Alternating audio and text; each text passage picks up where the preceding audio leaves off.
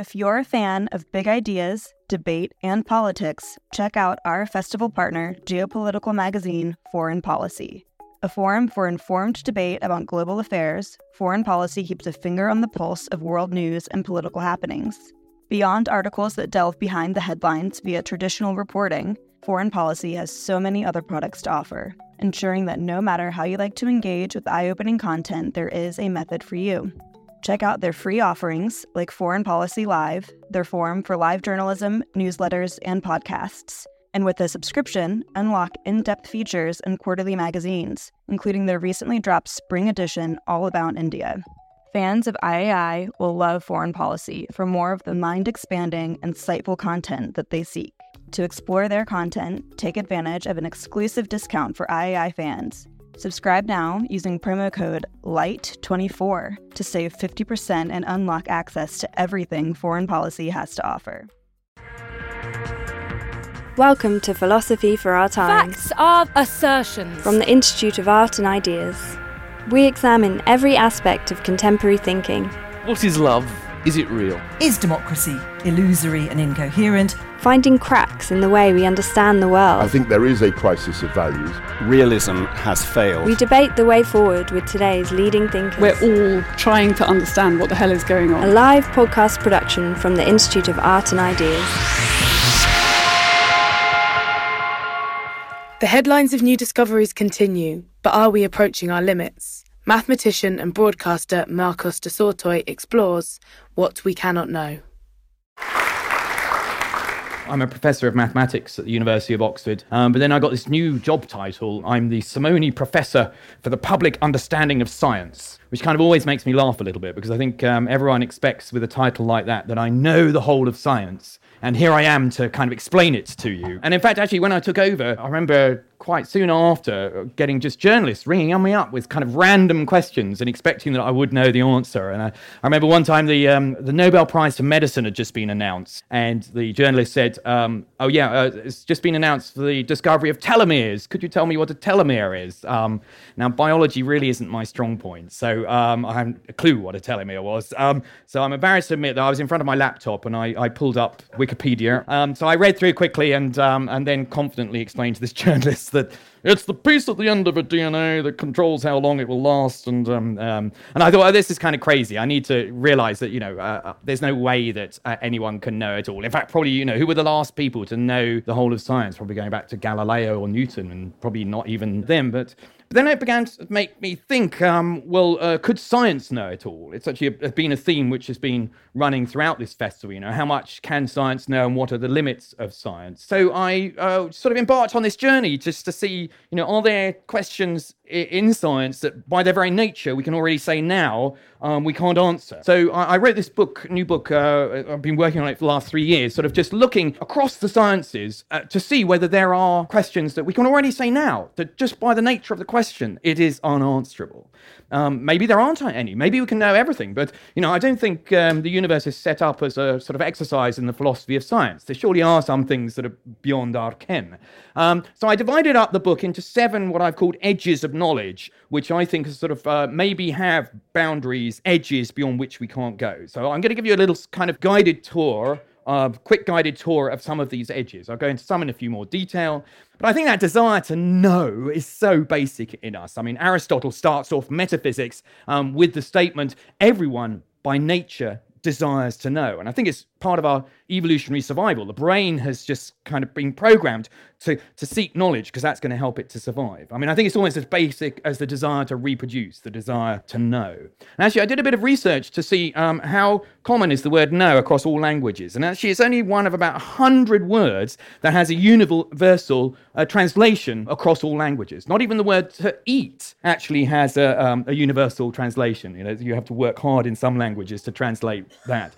So the desire to know is incredibly sort of basic in us. But I think it's always dangerous at any point in history to say, oh, we will never be able to know this, because, that's, like a red rag to most scientists, and 10 years later, we do know something about it. So I kind of kept in mind the story of this 19th century scientist, Auguste Comte, who made such a statement in 1835. He said, we shall never be able to study by any method the chemical composition of stars.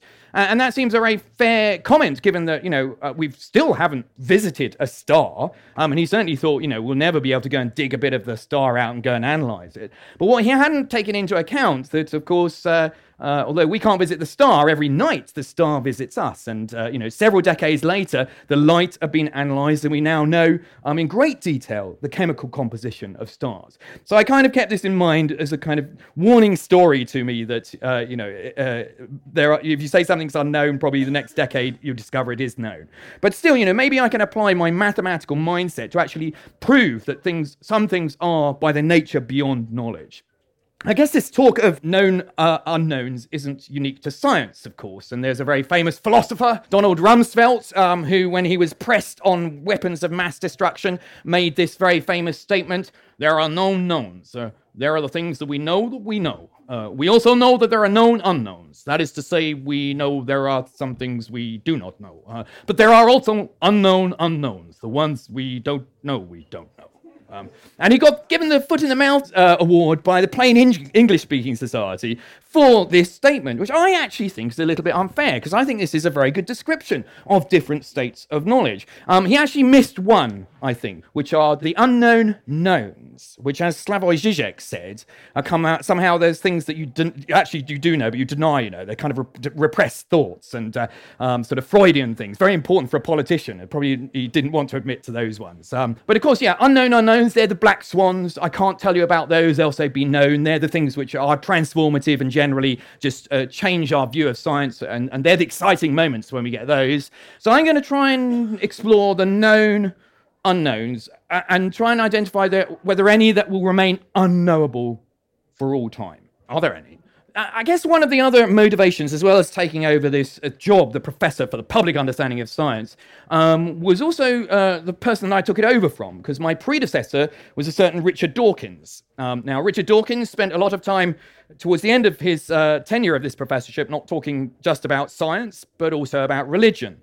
So I braced myself when I took over for the questions I would get, not just about telomeres, but about my beliefs in God. I sort of wanted to put a little bit of distance between me and the God debate. I wanted to talk about science. So I came up with a strategy for these journalists. So I actually admitted that I was a deeply religious man. And they were kind of a bit shocked before they got too excited. I explained that my religion is the Arsenal. Every weekend I go to the Emirates Stadium and I worship my idols and sing songs. So you're good, some Arsenal supporters back there. Excellent, yeah. Every season we reaffirm our faith, don't we? That next season will be the season we win the Premiership. And each season, our faith is tested. Quite a lot of journalists bought this, but a few were just a bit more persistent and said, come on. Okay, what are your beliefs in God? And I remember a Sunday morning on BBC Northern Ireland radio on a philosophy and religion programme that I got pushed on this matter. And I kind of went on and said, look, I'm happy to talk about philosophy of science, but I don't want to talk about religion, really. As soon as we got on, that went out the window and he started pressing me. He says, Sir Marcus, do you really believe in God? Oh, sorry, that was terrible. I won't do that again. So he kind of pushed me on this. And actually, as a mathematician, I spend a lot of time proving the existence of things or disproving the possibility that those things can exist. But if I'm going to do that, I need a very clear definition to be able to work in, to be able to prove the existence or not. So I kind of pushed him and said, okay, well, give me a definition and then I'll try and engage with you. And he said, Marcus, it's something which transcends human understanding. It's beyond definition. And I thought, that's a cop-out. What a cop-out. I can't, you've just wiped me out of the game. I have no way to engage with that kind of definition. So I went away sort of a bit sort of dismayed. But then it started to work on me and thought, well, that's actually maybe quite an interesting definition. Okay, why don't you define God as the things that we will never know? And maybe as a scientist, I can apply my mind to try and identify what those things are that will always be beyond our knowledge. And we can sort of explore whether they have any power or any effect on the world around us. And in fact, I'm not the first to kind of think of this idea. I I'm at New College in Oxford, and I remember talking to one of my philosophy colleagues, Stephen Mulhall, who's a Wittgenstein guy, and he referred me to this guy, Herbert McCabe, who was a Marxist theologian. Get that, a Marxist theologian in Oxford. And he's got bizarre kind of essays on Christian liturgy and things, really obscure things. But he had this one essay which was sort of about sort of more fundamental things. And he made this statement: to assert the existence of God is to claim that there is an unanswered question about the universe. So I thought that was quite an interesting definition that I would take on this journey to the edges of knowledge and just test every now and again what sort of God would that be if we can sort of explore it scientifically. So I said I've divided up into 7 edges of knowledge, and I guess the ultimate symbol of unknowability I think is something like the casino dice. So my first edge is actually exploring, trying to understand whether we can use science to know the future before it becomes the present, something actually mathematics is very good at. I mean, mathematics really at its heart is about pattern searching. And that pattern searching has given us an evolutionary advantage because we see patterns that we can read into the future to be able to make predictions. So actually, each edge, I took with me an object. So my object on this journey into trying to predict the future is this casino dice. This is a casino dice that I picked up on the tables in Vegas. I was trying to apply my mathematics. I thought, maths is very good at looking at patterns, trying to predict into the future. Maybe I can use some sort of mathematics to be able to predict what this dice is going to do next. Unfortunately, I lost a lot of money, but they let me keep the dice. So this is the dice that I took back from Vegas. So I'm kind of interested to know, how genuinely unknowable is the role of this dice. I guess my hero on my journey to try and know the future is Isaac Newton, because Isaac Newton came up with the laws of physics, the laws of motion, which control the way this will fall from my hand, what it will do when it impacts on the table and bounces. He invented the calculus, which allows us to describe a world in motion. And after Newton made those discoveries and wrote them down, we had this feeling like, if you know the setup of the universe and you know how it is now, then you should be able to run the equations to see what's going to happen into the future. So, we've talked about this kind of thing, a clockwork universe, and people made statements. Laplace made this statement about the fact that we should be able to know the future if we know the present because of the way these equations will evolve. I guess if Newton is my hero, then my nemesis on this journey to know the future is this guy here, Henri Poincaré. Henri Poincaré, French mathematician at the turn of the century, said, even if the universe is controlled by equations and is totally deterministic, that ain't good enough, because just a small approximation, a small error in the description of the universe can actually cause a great difference in the outcome of these equations. And this is the discovery of something called chaos theory. The thing is that, it doesn't have to be a complicated system. We talk about chaos theory with the weather, but it can be a very simple kind of dynamic system which has the equations that we've written them down. So, for example, a pendulum. We know the equations which control a pendulum. The geometry is very simple. Pendulum is so predictable that we use it to keep track of time, but this is a slightly different pendulum. So this is what's called a double pendulum. So it's jointed in the middle here. It's a bit like a leg. And trying to predict the behavior of this pendulum, even though we know the equations, is almost impossible. The thing is, not only is it unpredictable, it's almost impossible to repeat the behaviors. So another of my favorite desktop toys is this little it's a magnetic pendulum. So it's you set it off, and it's got 6 magnets, and the magnets attracts the pendulum. So I use this to make all my decisions. So it's got on here, ask a friend, yes, maybe, definitely, no way, try again. So am I going to have a beer after the talk? So it's playing away, and it's kind of really not sure where it's going to go. Those at the front can see it sort of going wildly. Here's a little experiment to show. This is with 3 magnets and the pendulum. Try and predict where this pendulum is going to end up. You've got the 3 magnets here. It's almost impossible. It seems to be going to one, then the other. Poincaré actually discovered chaos by trying to understand the cosmos, which we thought was the solar system, we thought was a predictable thing. So let's see, am I going to get a drink? No way! Oh, damn. Curses. Well, I've got to...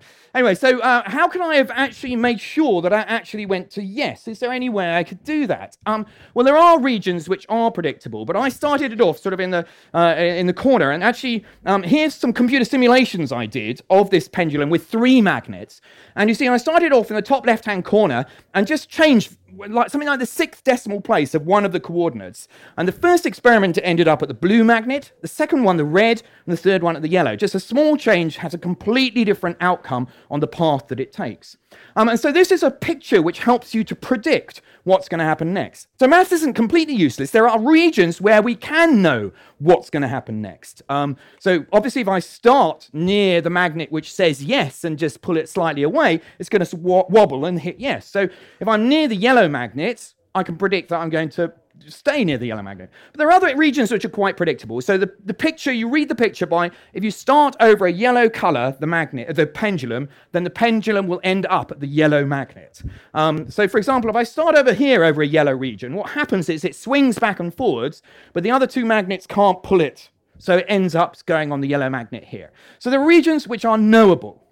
But I started it off in the top left-hand corner here, which is an example of something called a fractal. This is kind of the geometry of chaos. And these shapes have infinite complexity. So as I zoom in on them, they never simplify into one single color. As I zoom in, it still maintains the 3 colors, which means just a very small change will cause it to go from yellow to red to yellow to red. And so this region here is one where you cannot really know. If you have precise knowledge, you can know. But if you only have just a small approximate error, it could cause a completely different outcome.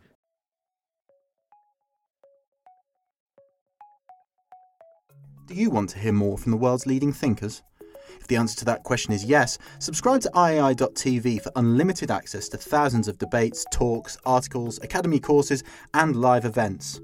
Are you bored of the surface-level news, politics, sports and entertainment coverage on your newsfeed? Go deeper, get the philosophy behind the news, and get the latest big ideas from the world's leading thinkers on subjects at the core of the human condition, life, the universe, and everything in between. It's free for the first month, and there's no commitment to pay, so subscribe now to understand the world beyond the surface level. Now, I also took on my journey to the edges of knowledge some experts with me, because I certainly went into areas which are not my area of expertise. In this area, I took Bob May, or Lord May as he is now. He's a cross-party member in the House of Lords. Bob May discovered that these chaotic equations don't just control mechanical things like the pendulum, control the weather, but they also control population dynamics. And he demonstrated that chaotic behavior in the way population dynamics evolve as well. But he's now applying his ideas to politics and economics and looking at whether the equations that control something like the economy, maybe it was that chaotic regions that were responsible for the banking crisis, for example. So I asked him how was he getting on sort of trying to persuade the people in Parliament to learn a bit of chaos theory and mathematics. Because he said, this is the statement. He said, not only in research, but in the everyday world of politics and economics, we would be better off if more people realized that simple systems do not necessarily possess simple dynamic properties. So I asked him how he was getting on, persuading people, and he said, Marcus, they're mostly interested in their egos here at the House of Parliament. So, and not too well at the moment. So what about my dice? Maybe my dice, is that genuinely chaotic? Well, I got a bit of surprise, actually, because I found a piece of research by 4 Polish mathematicians, and they did the same thing as the kind of picture for the predictability of my pendulum. And they said, okay, well, you can colour the faces of my dice with 6 colours, and so you can draw a picture which sort of determines, a little twist in the angle that you set your dice off, what difference will it have on the outcome? And it turns out that there are regions where it's very predictable. In fact, if you're throwing the dice onto a soft floor, so for example, this is the soft floor here, this is the picture which controls the behavior. It's not fractal. A small change doesn't cause a big change in the outcome. This says that actually with a soft floor, the dissipation of energy means you're not in a chaotic region. But as the table gets more and more rigid and you lose less energy when it hits the table, you then get into this fractal region. So there are places where you can have more control on the dice, but it depends on where you're throwing the dice. So it turns out that, I think this is an important message. Sometimes it's as important to know when you can't know, and then you can be conservative, as to know when science will tell you when you can know. Okay, well, that edge was all under a very big assumption, which is this kind of pre-quantum physics kind of world which controls kind of big things like dice. But what about actually quantum physics says, well, maybe things aren't as deterministic as we think. Actually, quantum physics says that maybe things are a little bit more random than we expect. And so actually, my journey into the kind of world of the quantum, the object I took with me, is this little pot of uranium. It's amazing what you can buy on the internet. So this pot of uranium tells me on the outside information about the radiation. So it tells me that in 1 minute, on average, you'll have 984 bits of radiation being kicked off this piece of uranium. But what it can't tell me is when it's going to do that. It can't tell me, and in fact, physics doesn't have any mechanism to say at what moment this is going to kick off a bit of radiation. It just has things on average, and this seems to be something genuinely random. I'm not the only one who got excited about the fact that you can buy uranium on the internet. Here was one of the comments under Amazon. So glad I don't have to buy this from Libyans in parking lots at the Mall anymore. So we were both quite excited about. One was complaining actually that I've had this for several million years and it's only half full. Good, you get the Half-Life joke. That's a good test, you see. Right, we're on board. Let's go forward and meet the guy. This is the guy, I'm trying to embrace him, but Heisenberg sort of almost encaptures the unknowability of some parts of science. The unknowability of being able to... So Heisenberg came up with this thing, the Heisenberg's uncertainty principle, which says that you cannot know, if I've got an electron, I cannot know both its position and its momentum, how it's moving, precisely at the same time. Any information, more information I get about the position, I lose information about what the momentum is. You might say, well, I've identified where it is now, so now I'm going to pin down the momentum, but that causes a new uncertainty in the position. You can't say that you know where it is. And this isn't some fuzzy thing. It's expressed by a mathematical equation and follows from the mathematics of quantum physics. Actually, my favorite physics joke is Heisenberg is bombing down the motorway, and a policeman pulls him over and he says, sir, do you know how fast you were going? He says, no, but I know exactly where I was. Actually, somebody told me, not such great laughter, so the point is that by knowing exactly where you are, you lose information about your momentum, about your speed, so he couldn't know that. So there was a follow-up, somebody told me a follow-up to this joke, actually. So the officer says, you were going 180 kilometers an hour. I said, oh, now we're lost. Good, now you're getting it. So by knowing how the speed, suddenly the position is unknown. But actually, some would say that this is actually a problem more with language, that actually those things don't have a position and a momentum at the same time, that we're actually being sort of forced into this by Newton's idea that that's how you will know the universe, and that we shouldn't think of the electron having a position that we don't know, that actually it's probabilistically distributed, and by observing it actually then makes up its mind where it's going to be. But before you observe it, it doesn't have a position. You should think of it as a probabilistic wave function. So that when the wave is higher, it says it's more likely to be here, and when it's lower, it says it's less likely to find it there. But the intriguing thing about this is it says that it's a non-deterministic universe, that if you repeat the experiment over and over again, each time, even if you have the same initial conditions, you have a different outcome due to this wave function. Now, that goes against everything that I believe. I mean, I believe that if you have the same setup, you should have the same outcome. And my belief is that somehow we're still missing an explanation of when this is going to kick off radiation. Because actually, Heisenberg's uncertainty principle is at the heart of when this is radiating. We know the momentum quite well because it's bound by the nucleus, it's stuck inside here. But that means there's an uncertainty in the position, and every now and again, probabilistically, that position can be outside of the nucleus, and then it emits that bit of radiation. So Heisenberg's uncertainty principle is at the heart of why this actually is radiating. I'm not alone in thinking this can't be the final answer. Einstein also declared quantum mechanics is very impressive, but an inner voice tells me that it's not yet the real thing. The theory produces a good deal, but hardly brings us closer to the secret of the old one. I am at all events convinced that he does not play dice. And, it is one of the most well-tested theories we have in physics. It's been tested to extremes, but still, surely is there a mechanism which is controlling that? Is that something that actually perhaps we could know if we have a new theory? So that was the edge of sort of quantum physics. So I'll quickly skip you through a few of the other edges. I went deep inside this and tried to understand what this is made of. Greeks thought that things were made out of earth, wind, fire, and water. But we updated that and we realized, no, there are things called atoms. So uranium is somewhere here on the periodic table. But you can dig inside there and discover that, no, uranium isn't an atom. It is breakable. You can break it down into electrons, protons, and neutrons. But even the proton and neutron pulled apart. And we now know that that's made out of quarks. And we think that's the last layer, but how do we know? Actually, some people are suggesting there's an even deeper layer, which is string theory. So how can we ever know that we've hit the last layer? The story goes, each time we think we've hit the last layer, and there's a new story to be told. And then I went outside and looked in the very big. What about the universe? Can we ever know that the universe is finite or infinite? If the universe is infinite, how could we ever know?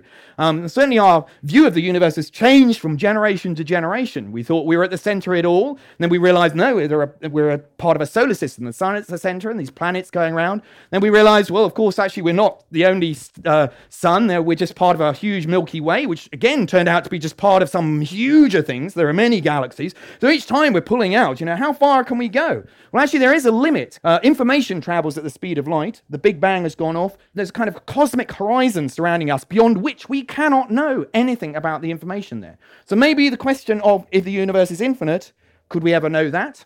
We shall see. Well, we've had to change our perception of our universe. Maybe we're in a multiverse, and so maybe this is just one universe. Perhaps galaxies are like the universe is in a multiverse. Then I looked at time. St. Augustine said, well, what is time? If no one asks me, I know, but if I wish to explain it to one that asketh, I know not. So exploring the nature of time. Did time exist before the Big Bang? Does that make sense as a question? What's going to happen to time in the future? It turns out that time seems like it's going to end and run out. There'll be a moment when time actually stops. So I've got two more edges to tell you about. The hard problem of consciousness. I'm just going to say Wittgenstein and Beatles. That's enough.